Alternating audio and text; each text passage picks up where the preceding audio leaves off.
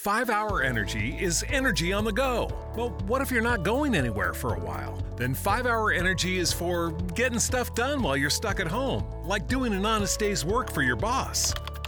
Getting rid of old clothes. Oh, my old bell bottoms. Scouring the grout in your shower. Working out on that old stationary bike. And so much more. Go to the store or order online at shop5hourenergy.com. 5 Hour Energy. Energy for hunkering down. The following is a production of the Motor Racing Network, the voice of NASCAR. Let's get a big thumbs up. Get ready to rock and roll today. Let's have some fun. 400 laps. I got you guys there. Have a great day. 10-4. Tonight, we'll make it happen. We know what we got to do. The Motor Racing Network presents NASCAR Live. Ron Hornaday, winners of 5 consecutive races. Hello, I'm Ken Squier, and today here at Daytona Beach, the greatest stock car race in the world, the Daytona 500. Ray Evernham. Now that's the way to wrap up a championship. This team is a great team, and that kid is a great driver. From the Motor Racing Network studios in Concord, North Carolina, here is your host, Mike Bagley. Hello, everybody. Welcome to another edition of NASCAR Live. Mike Bagley and the MRN crew here with you, hoping that you're staying warm in this very cold winter of 2017, 2018. Well, we're going to warm you up over the course of the next 60 minutes as we honor the 2018 class of the NASCAR Hall of Fame. Several men going to be inducted this Friday night. NASCAR pioneer Red Byron. You've got legendary broadcaster Ken Squier, car owner and engine builder Robert Yates, champion crew chief and owner Ray Evernham, and Camping World Truck Series champion Ron Hornaday Jr. will all be inducted into the NASCAR Hall of Fame on Friday night. Hornaday, along with Evernham and Squier, will join us on today's show to talk about their Hall of Fame careers. But to get us started this week, we honor our first NASCAR champion, Red Byron. Robert Red Byron was a war hero who just happened to be one of the greatest stock car racing talents of his era. A tail gunner on a bomber aircraft, Red served for the United States Army in World War II while putting his racing career on pause in the mid-40s. Near the end of the war, Red's B-24 came under fire from a Japanese invasion. A piece of shrapnel shattered his left leg, but that didn't stop him from racing when he returned home. As Kyle Petty describes, Byron had a will to race, building a special stirrup to hold his bad leg on the pedal of his race car. You do that because you love to drive, not because, hey, I'm going to get in this car and go fast. You want to be a race car driver. And that, to me, should be that one kernel of what every driver that gets in a car should have, is I don't care. I don't care how I feel. I don't care what it is. Just bolt me in here. I'm going to go drive it. In 1946, Byron partnered with one of the finest stock car mechanics in the country, Red Vogt, and team owner and businessman Raymond Parks. The three formed one of NASCAR's first teams. In 1947, the trio won NASCAR's first modified championship, and in 1948 won the first modified race on the sands of Daytona Beach, Florida. Byron was the first champion in Bill France's strictly stock division, now known as the Monster Energy NASCAR Cup Series, in 1949, winning 2 of the 8 races. As NASCAR's vice chairman Mike Helton describes, there will never be another first champion. There's always going to be our first. The sport hopefully never has the last. They'll have the current one, but there's always going to be the first one. And Raymond getting in last year, I think, just teed and paved the way for Red to get in this year. A racing pioneer, Byron helped NASCAR grow from its infancy when it needed a spokesperson. And as NASCAR Hall of Fame classmate Ken Squier describes, Red was one of the first drivers that gave the sport its identity. They took terrible risk, but risk was a part of this nation from the outset, that there were always guys that weren't going to stay home, play baseball, and mow the lawn. They wanted something more, and they were willing to pay the price, whatever it was. And Red Byron, with his leg shot off, Japanese had tried to invade Alaska, and he put it together and convinced people that he could do the job, and my didn't he do it well. The Motor Racing Network salutes 2018 NASCAR Hall of Fame inductee, Red Byron. This Friday night, several members of Red Byron's family will be there to accept his induction, a well-deserving induction at that. Coming up on NASCAR Live, Ray Evernham will be here, and later, Ron Hornaday Jr. will join us. The thought of winter coming can be chilling. Knee-deep snow, face-numbing winds, frozen fingers, temperatures below zero. And yet, without a Duralast car battery, it could be even worse. That's why Duralast batteries are tested to perform in harsh conditions. So even if it's 40 below zero, your car can start up like it's 72 and sunny. Duralast, proven tough and only at AutoZone, America's #1 battery destination. Get in the zone, AutoZone. The Starlight Lounge presents an evening with the Progressive Box. Oh, what a great audience. Let's dim the lights for this next one. Nope, too much. There it is. Gotta get things just right. Like Progressive's Name Your Price tool. Tell us what you want to pay, and we help you find coverage options that fit your budget.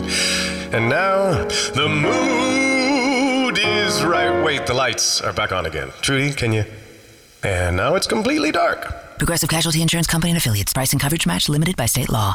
In case you missed it, folks, over the weekend, motorsports lost a great one. Dan Gurney passed away. He contributed to several forms of motorsports, and he also contributed to NASCAR as well. Be sure to go to MRN.com to hear and see the life of Dan Gurney. Ray Evernham is in studio, and he'll join us next.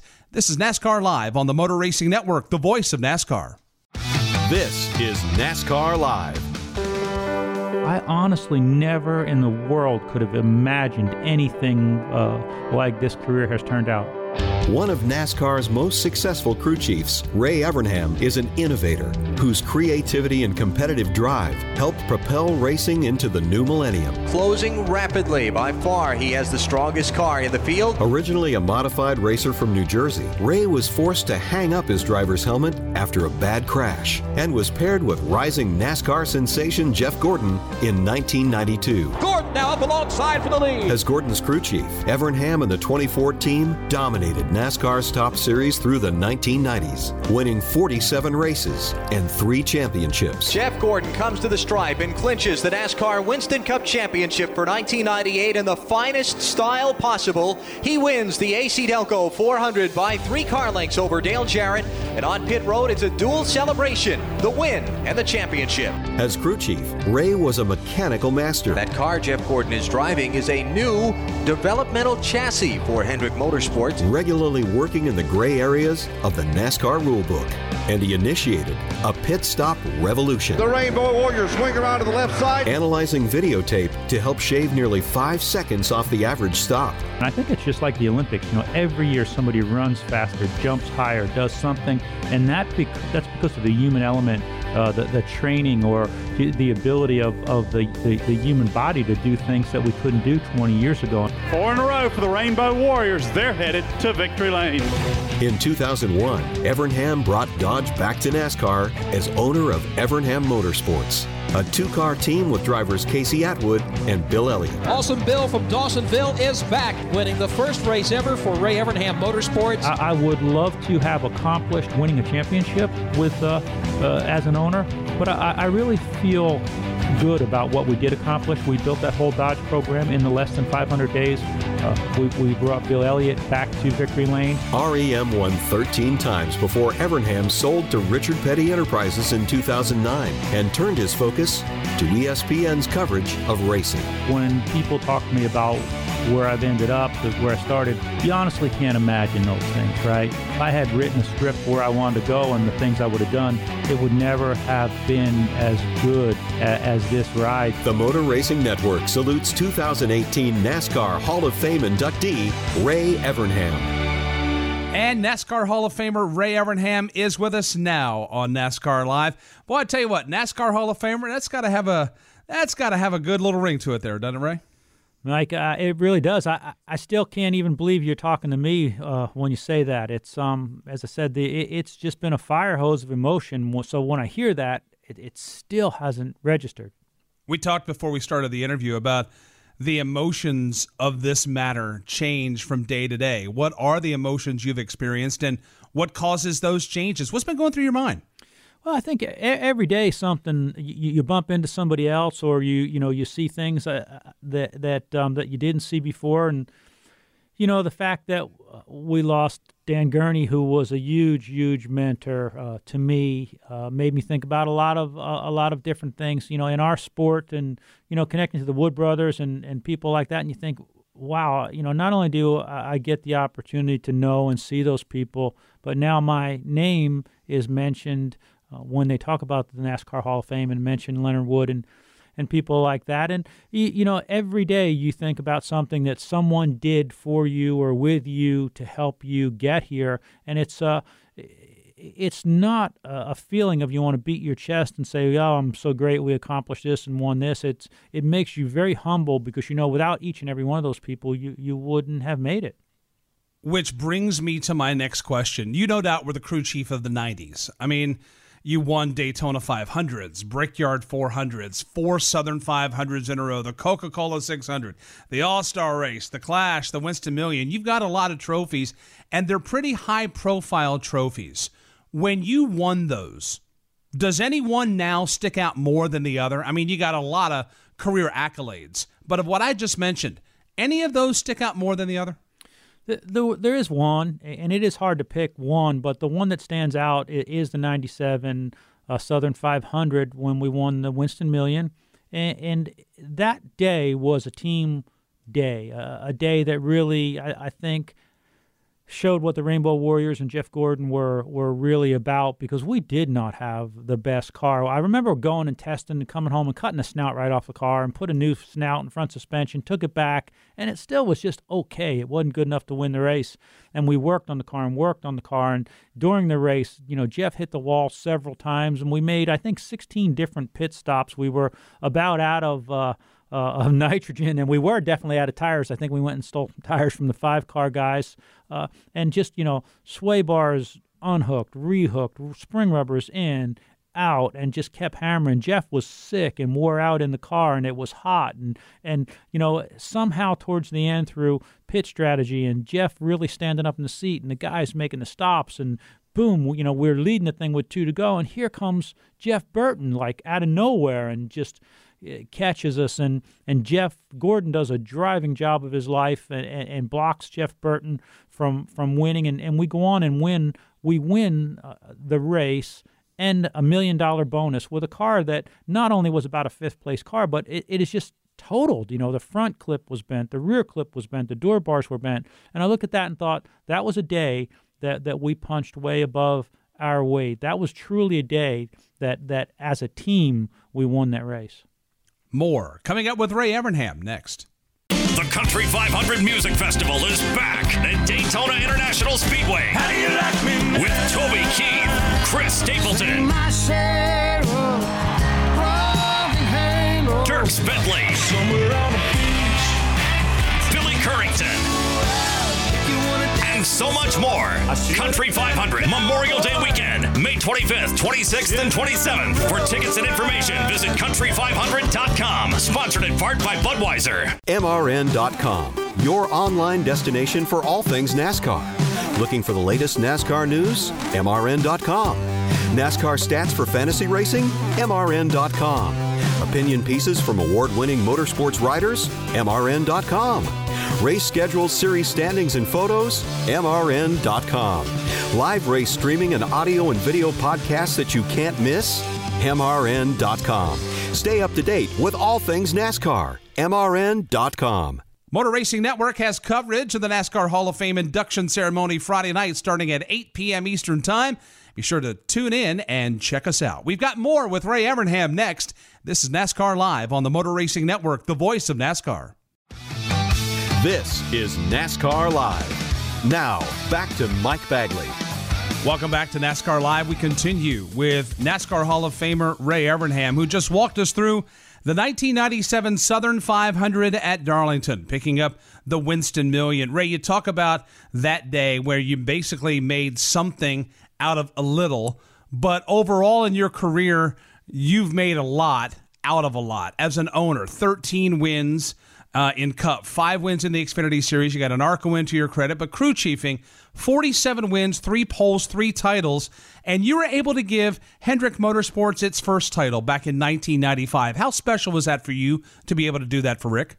It's really special because, when Jeff and I looked at that place, I remember Jeff said, hey, look, Mr. Hendrick's trying to hire me. I want you to go look and see what it's like over there because, we'd heard that they had a lot of things, but we couldn't understand why they weren't winning. And when I went over there and looked around, it was amazing. And after meeting with Mr. Hendrick, and I thought, this guy he's phenomenal. He's got everything he needs.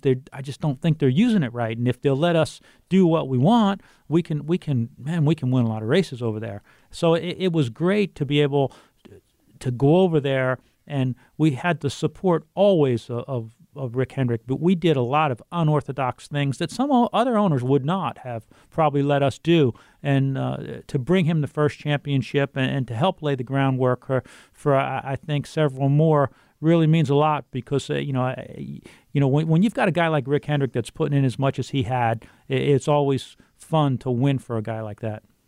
You talked about doing some unorthodox things. What was rolling around in your mind back then? I mean, how far out on the branch were you willing to go to be different than other people to try to get the best outcome possible?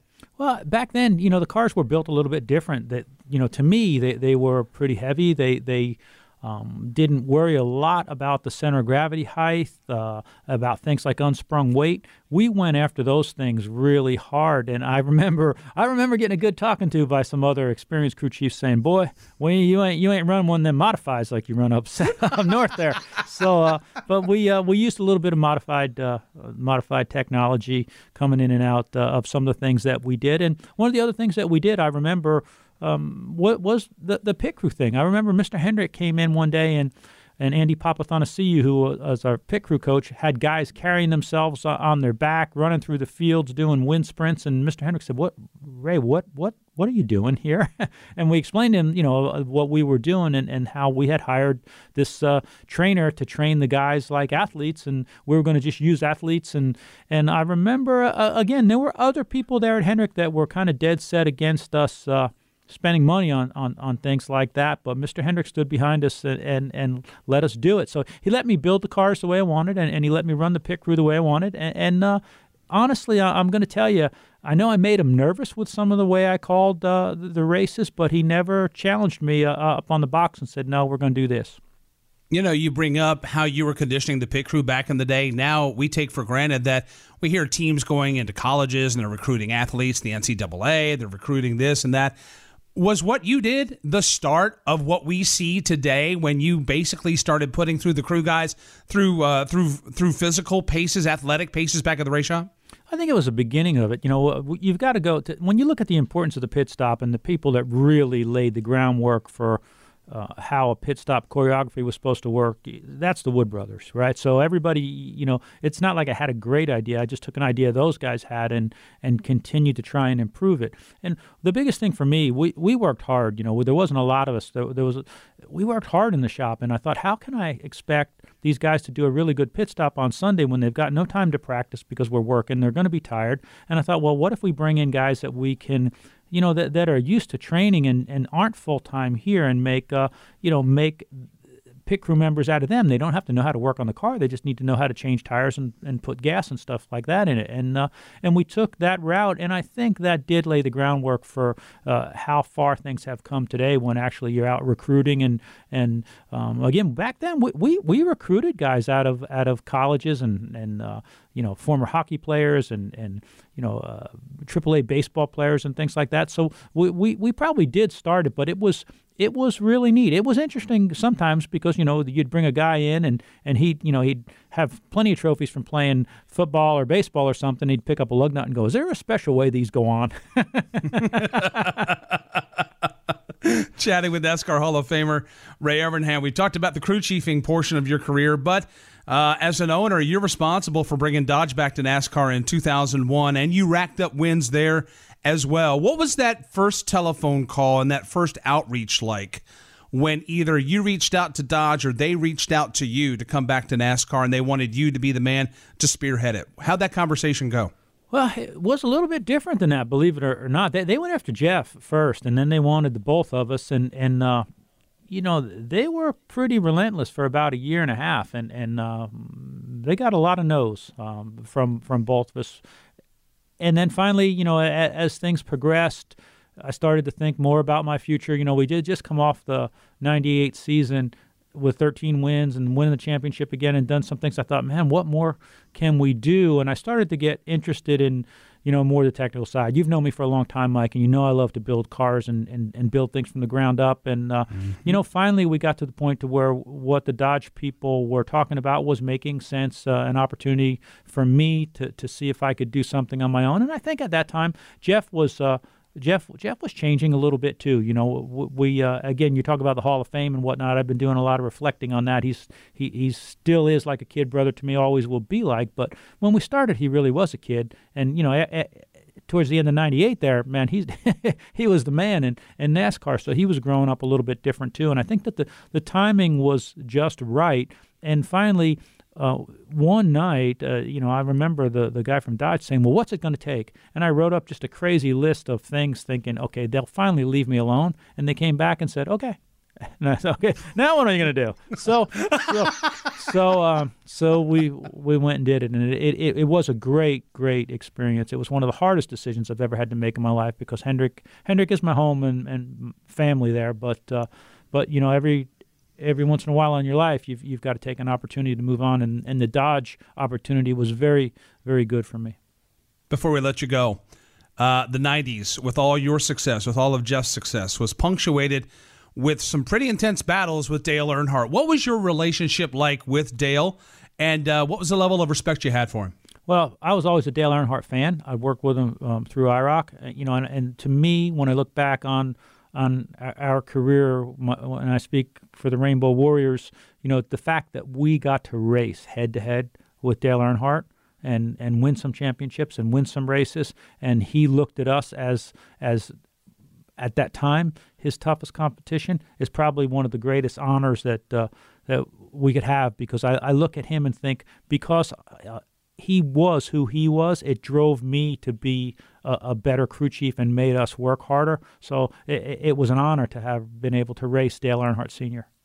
Well, it was an honor to watch you guys go toe-to-toe week in and week out. Many a Sunday afternoon, even a Saturday night, punctuated with memories of that legendary rainbow number 24 and that black and silver number 3, racing for positions and more time than not, victories on some of NASCAR's best racetracks. We appreciate you joining us. Thanks for stopping by. Congratulations on the honor.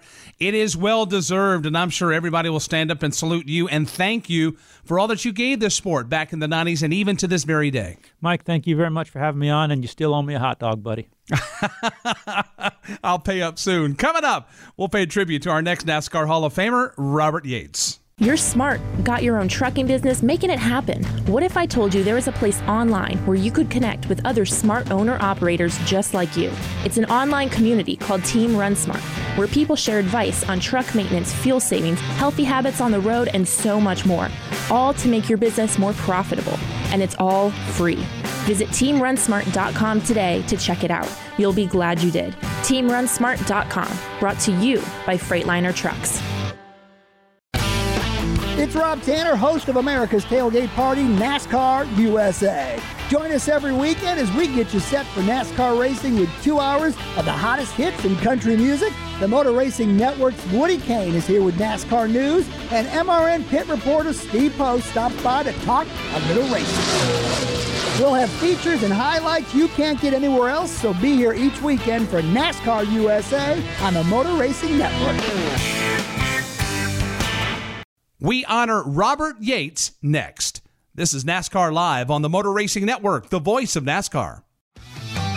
This is NASCAR Live. Now, back to Mike Bagley. Welcome back to NASCAR Live. This week, we're honoring the 2018 class of the NASCAR Hall of Fame. Our next inductee is car owner and engine builder, Robert Yates.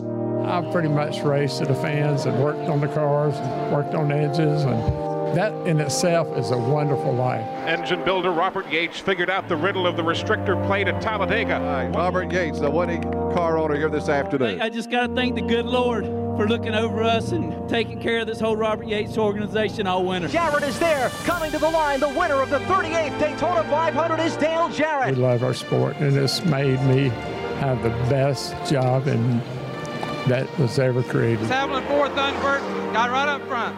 That's Robert Yates and a happy crew. Handshakes all around in the Howland Star Pit.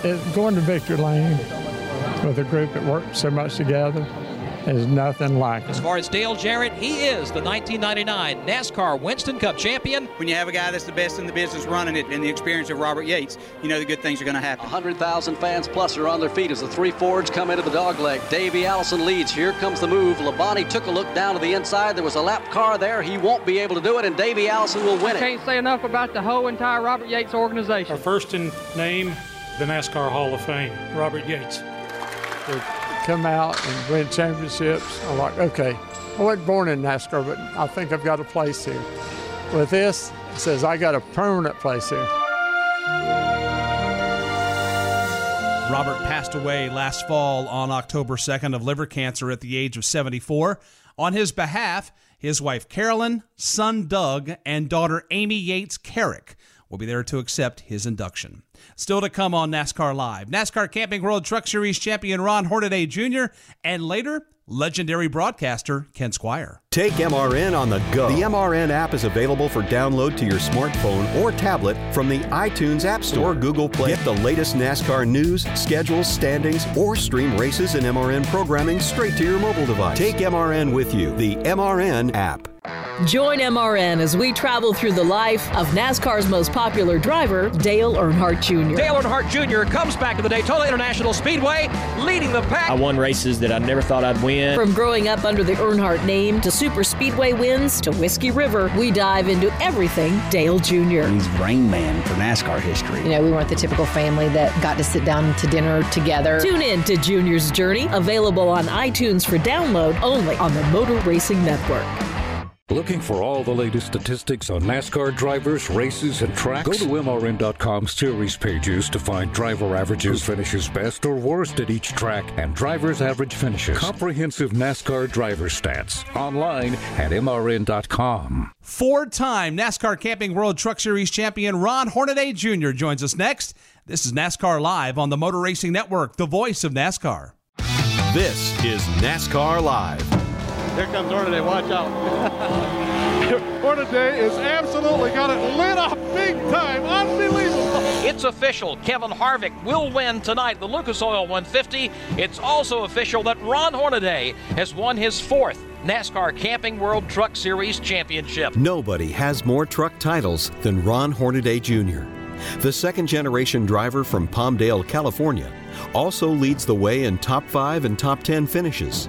But 7-time Cup champion Jimmy Johnson says stats don't tell the whole story. I moved in, they wouldn't let me move out. I stayed there for 6 months until Ron, on one of his Harley rides, found a home that he thought I could afford and seemed like a good buy, and I bought my first house. So they've been amazing to me and to many others in the sport, and not just drivers. I mean, there are officials walking up and down pit road that have all bunked at his home, crew members from all over the place. Ron's contributions to our sport not only include the amazing things he did on the track, but so many things off the track. On the track, Hornaday produced some of NASCAR's most memorable moments. Richard Petty, Bobby Allison, and now Ron Hornaday, winners of 5 consecutive races in a row in their NASCAR careers. After breaking through for his maiden victory just a few weeks ago, Ron Hornaday scores checkers for the second time in his NASCAR Busch Series career. The winningest driver in series history takes home the win here at the Milwaukee Mile, and a big celebration ensues for the man who today turns 51 years of age. Ron Hornaday will win the Craftsman Challenge. $100,000 as Ron Hornaday has won the 100th NASCAR Craftsman Truck Series race. Former Cup champion Kevin Harvick is another top driver who spent time on Hornaday's couch on the way to stardom. He says there are few who can match the impact Hornaday has on NASCAR. The guy's got 4 championships and came along with the start of a series and changed the complexion of a sport. Drove for one of the icons in our sport, in Dale Earnhardt, and started Truck Series and had his own chassis shop and raced in all the regional and late model series at every short track across the country. And then to have him drive for me, and the history that Ron and I have together from a personal standpoint, it's just neat to see. The Motor Racing Network salutes 2018 NASCAR Hall of Fame inductee Ron Hornaday Jr. 4 championships: 1996, 1998, 2007, 2009, 27 poles and 50 wins. They have propelled Ron Hornaday Jr. into the NASCAR Hall of Fame, and he joins us right now on NASCAR Live. Hello, Ron. How are you? And congratulations, Mr. Hall of Famer. Bag, it's been a long time since I talked to you, but thank you so much. I appreciate it. Glad you're taking the time to join us. It has been a long time. Do you miss racing? You miss being on the racetrack or at the racetrack every week?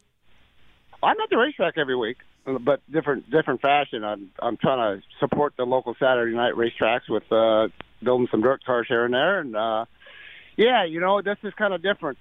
Going in there, I went to the throwback down there in Darlington, and God, just the friends and the people you miss, and only been out of it 2 years or whatever it's been, and to see everybody's faces and how much it's changed is unbelievable.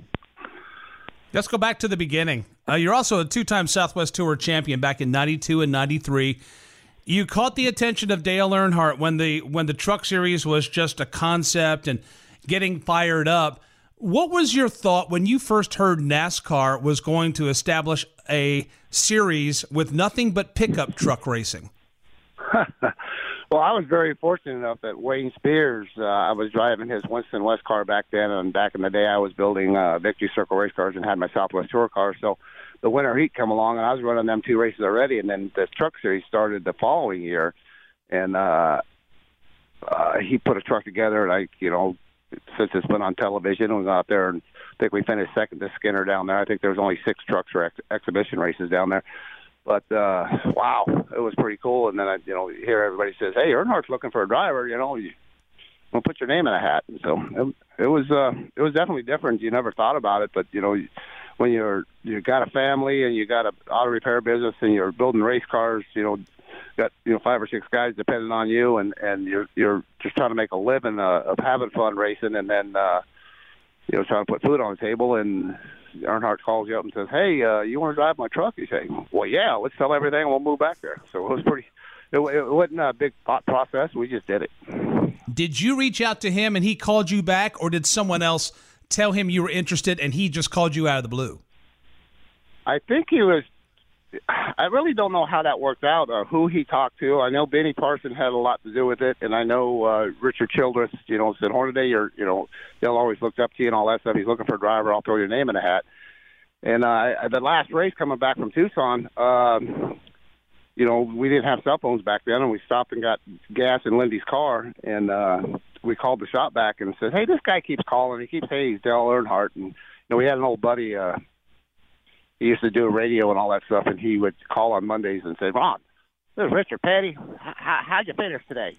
So when Dale called the shop 2 or 3 times, they kept saying, hey, we're really busy here, and they hung up on Dale 2 or 3 times. So I said, no. So when I called the shop, I said, did Dale call? And they said, are you serious? We hung up on him 2 or 3 times. So it was kind of funny so we didn't have his number or anything. So I got there to the shop, and they come running out and say, hey, Dale's on the phone. He's waiting for you. Tell him to wait 2 more seconds. I got to go to the restroom really bad. We just drove 8 hours. I said, let me go to the restroom real quick. So it wasn't very hard to make the decision. So he said, yeah, I'll fly you out tomorrow. And I said, well, I got 1 more race down in Tucson, and I can't just drop everything. He says, well, if you want to drive for me, you're going to have to. He said, I'll have you a plane ticket in the morning and get your guys to put that car together, and you can race next week. I'll get you back in time. And he showed up. I got a plane ticket the next morning. I was at Charlotte Airport, and he was waiting there with his 7 championship trophies and his tuxedo on after he just got done doing that Goodyear photo. That's absolutely amazing. That's those are the humble beginnings of Ron Hornaday Jr. in the NASCAR Camping World Truck Series. We've got more with Ron coming up next.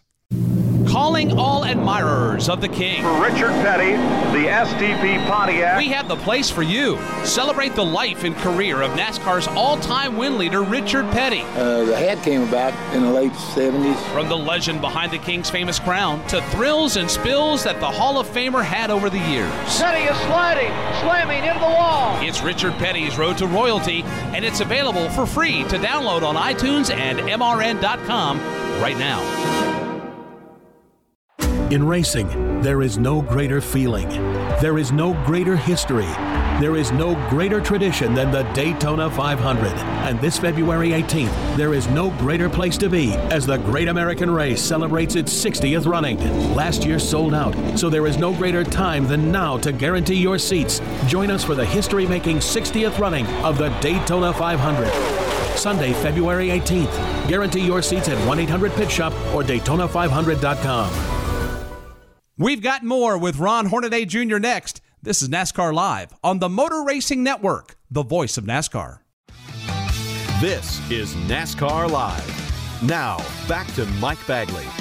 We welcome you back to NASCAR Live, the Hall of Fame edition of NASCAR Live, chatting with four-time NASCAR Camping World Truck Series champion Ron Hornaday Jr. We mentioned Ron earlier, 51 wins for you over your career, and a lot of those wins were spent battling several different drivers, and one driver that gave you fits over the years was Jack Sprague. How authentic was that rivalry, or is that something that the media or the industry conjured up over the years?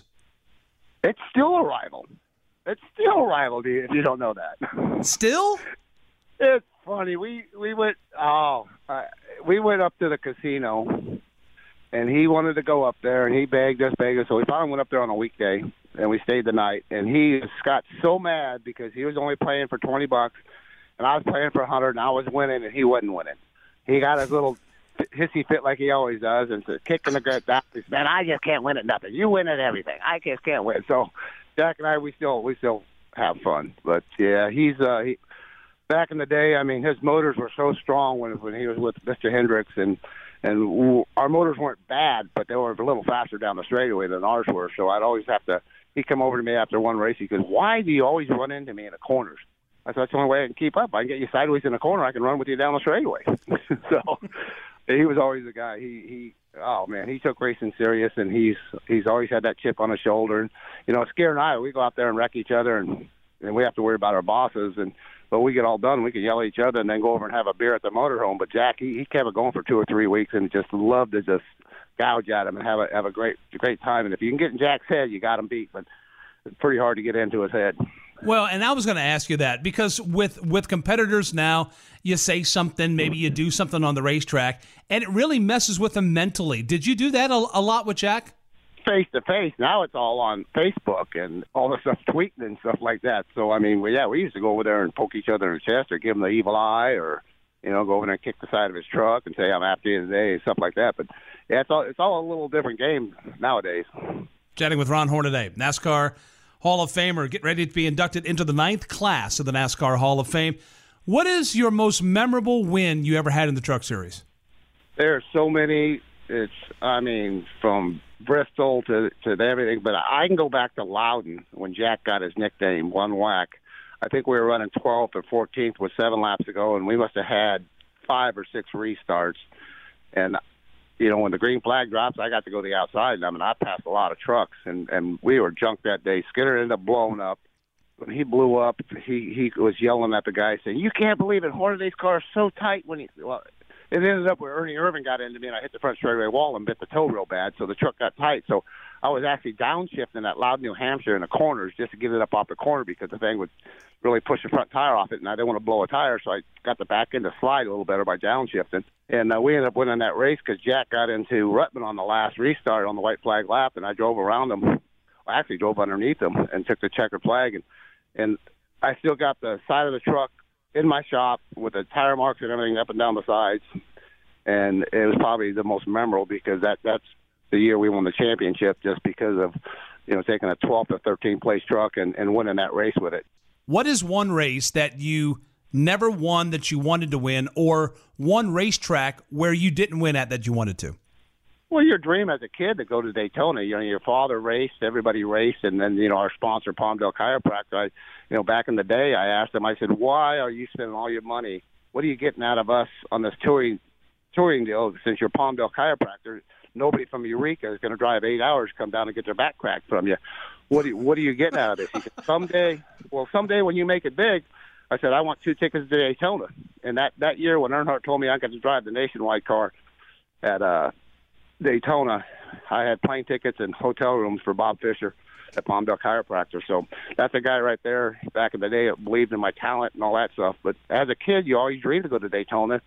And a lot of people don't know it, and I don't know if it's morbid or not, but my mom and dad's half their ashes are spread around the start-finish line at Daytona.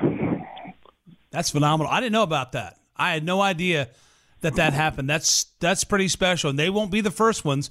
There's a lot of folks that opt to do that. Before we let you go, one more thing I want to touch on, and this is a lady that never got much play when you were driving, but she was your rock when you were behind the wheel of the race car, and that's your wife, Lindy. How is she doing, and how much has her support meant to you through your racing career? Well, you will find out in the Hall of Fame, because this whole Hall deal is all about her, because if it wasn't for her, it wasn't her saving the money, taking care of the kids, doing extra jobs to make money, because our toolbox got stolen, my fire suit got stolen out of the back of the truck, and her pushing me to drive and making me build my first race car.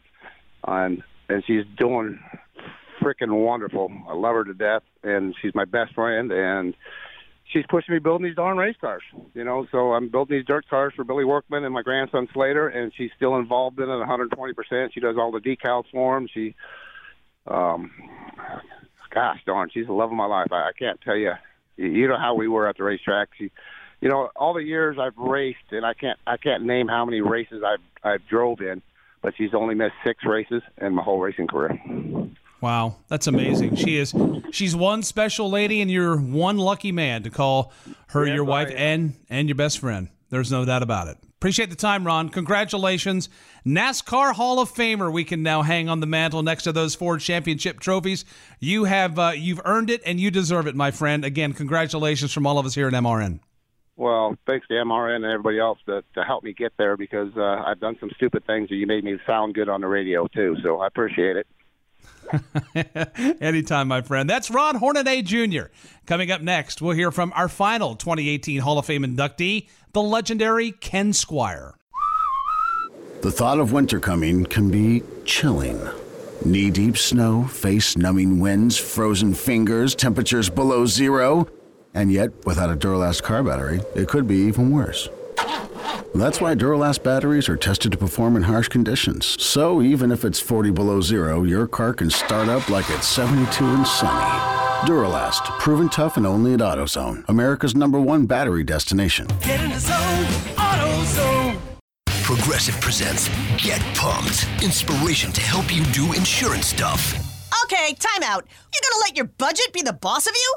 Take control with Progressive's Name Your Price tool. Tell us what you want to pay for car insurance, and we'll help you find options that fit your budget. Here's some music to get you pumped. Da-dong, da-dong, da-dong, da-dong, dang, dang. I hear your budget laughing at you. Oh, wait, that's just those kids laughing at me.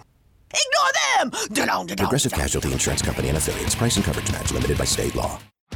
This is NASCAR Live. Hello, I'm Ken Squier, and today here at Daytona Beach, the greatest stock car race in the world, the Daytona 500. Few men have shaped how racing is presented to fans more than Ken Squier. Born April 10th, 1935 in Vermont, he started his broadcasting career at 12, working at his father's local radio station, WDEV. And at 14, he announced his first stock car race at a dirt track in Vermont. MRN announcer Dave Moody remembers growing up in Vermont, listening to Squier on the radio, calling the events of the race that night at the local track. He was like the circus ringmaster. He could convince you that a 4-car heat race where 3 cars qualified was the greatest thing in the history of motorsports, and by the time it was over, you were sure that it had been. Squier quickly became involved in broadcasting races, and in 1969, he co-founded the Motor Racing Network with Bill France Sr., who saw MRN as a promotional tool.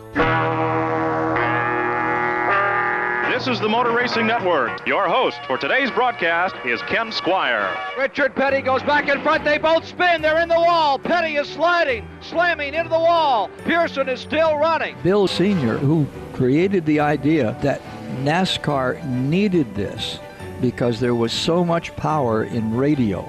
Everybody talked television, and Bill Sr. was not romanced very much. He didn't like that first announcer that they brought in for the Daytona 500, some fellow named Cronkite from the city, and he didn't want them back. In 1971, Squier made his television debut as a pit reporter in the first flag-to-flag coverage of a NASCAR race, the Greenville 200. Building on the television coverage of NASCAR, Squier was convinced that audiences would watch an entire Daytona 500, former MRN colleague Jack Arute. The prevailing attitude back then was that any sort of live flag-to-flag coverage of a motorsports event would negatively affect the in-person attendance. He single-handedly convinced the France family to roll the dice and grant CBS television the opportunity to cover live and in its entirety the 1979 Daytona 500. For 20 years, NASCAR fans listened to Squier's lap-by-lap commentary on television, drawn in by his smooth voice and his colorful descriptions of the drivers he labeled common men doing uncommon things. Squier retired from the full-time broadcast booth in 1997, returning to call special races. He's remained involved in the NASCAR community, helping the NASCAR Hall of Fame to create the Squier Hall Award, honoring media members' contributions to covering the sport.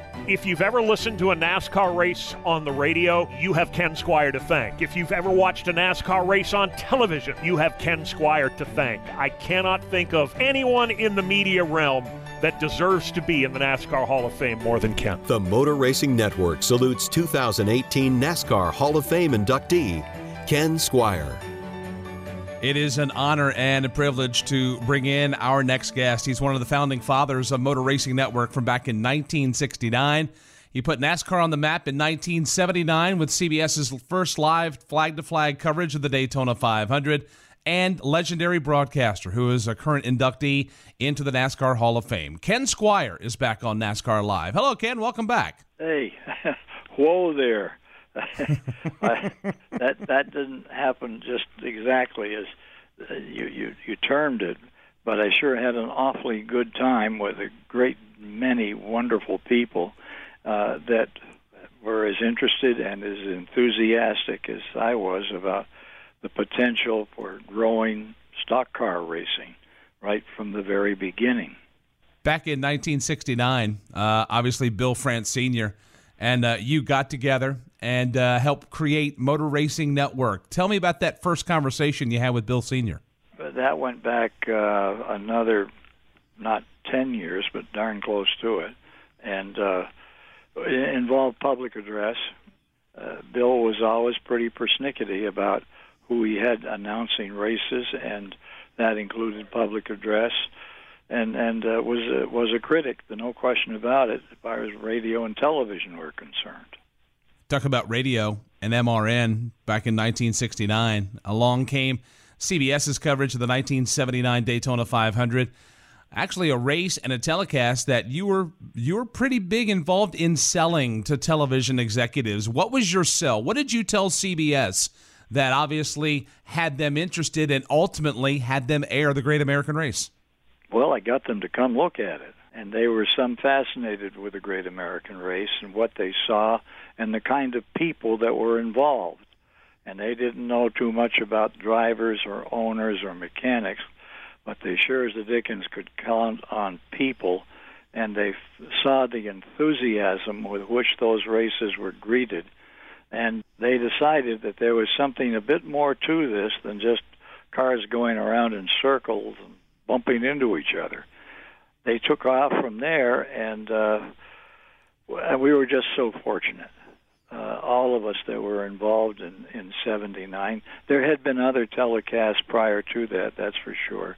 But to have the old Tiffany network put their shoulder to the wheel in the interest of NASCAR racing was extremely, extremely gratifying. When you think back to that day, two major things took place. You obviously had the snowstorm on the East Coast that had basically a quarter of America locked into their homes and glued to their televisions. And then you had the fight on the last lap between Bobby Allison, Donnie Allison, and Cale Yarborough. If one of those things doesn't happen, are we still singing the same tune we are today about that's where things really took off with this sport? Well, for sure, the first part is what it was, what the day was, and the second part was happenstance, circumstance, and we were incredibly fortunate with that CBS crew that were on their toes. The race was over, done. Petty had come across the line. He was headed for victory lane. And while that was going on, there were those two cars, became three, over off turn 3 that were in that altercation that put Donnie Allison and Cale Yarborough as sideliners to that race. And what a sideline it was.